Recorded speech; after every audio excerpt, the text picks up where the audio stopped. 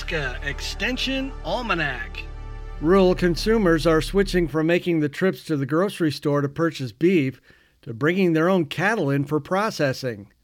This might seem like a great idea, but Nebraska Extension educator Berger says there are several things to keep in mind, especially if you haven't ever raised cattle. There's a number of people across the United States and Nebraska and other areas as well who are now wanting to raise their own home-raised beef and then take it all the way to harvest. And there's some value they see in just knowing where their beef comes from, and then also just the experience they get to have in terms of growing that animal and taking care of it themselves. I should say up front, though, if you're going to go do this, you really need to feed a couple animals at a time. You need to have two.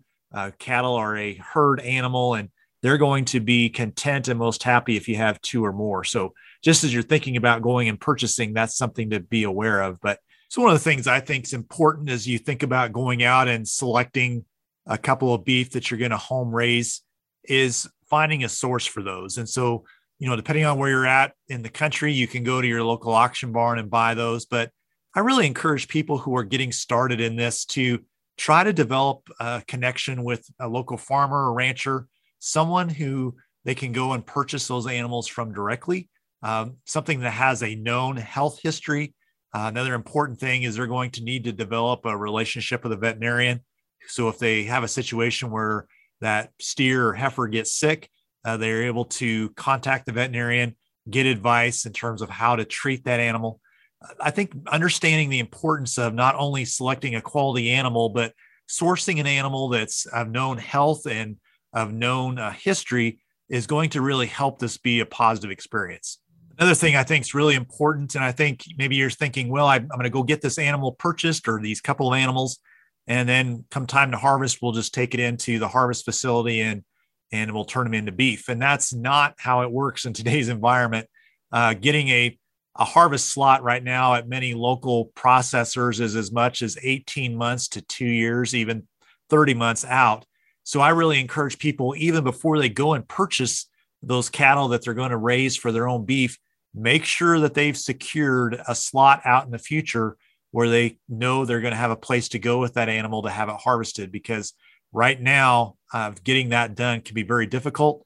Many local harvest facilities are not taking any new customers. They're only servicing their existing ones. And so you really want to make sure you're going to have a place to go to get that animal harvested before you go and buy those cattle. Another thing I think is important to understand is what do you have for feed resources and what are you planning to feed this animal?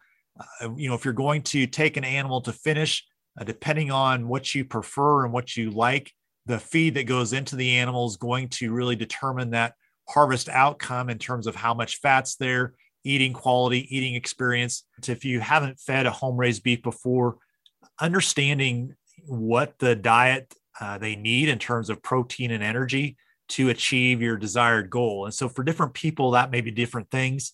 If you're thinking more of a grass-fed product, of course, we're going to be looking at something different than if you're looking at a grain-finished product, but also having realistic expectations around what's the end thing that I want. For some consumers, how the animal's fed and how fat that animal is at harvest may not be the same as what it would be for what you would typically go buy in a supermarket type scenario. So I think just working with someone who's got experience in this area, understanding some basic management practices around how much to feed, when to feed, consistency of feeding, the mix of protein and energy that needs to be in that animal's diet, whether it's in a grazed resource, in hay, in a grain that's purchased.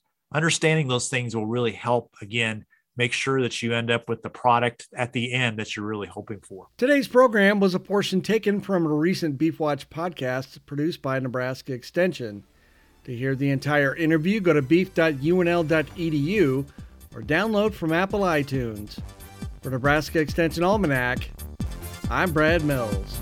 Nebraska Extension Almanac is a production of IANR Media and Nebraska Extension. For more information on how your university is serving Nebraskans, go to extension.unl.edu.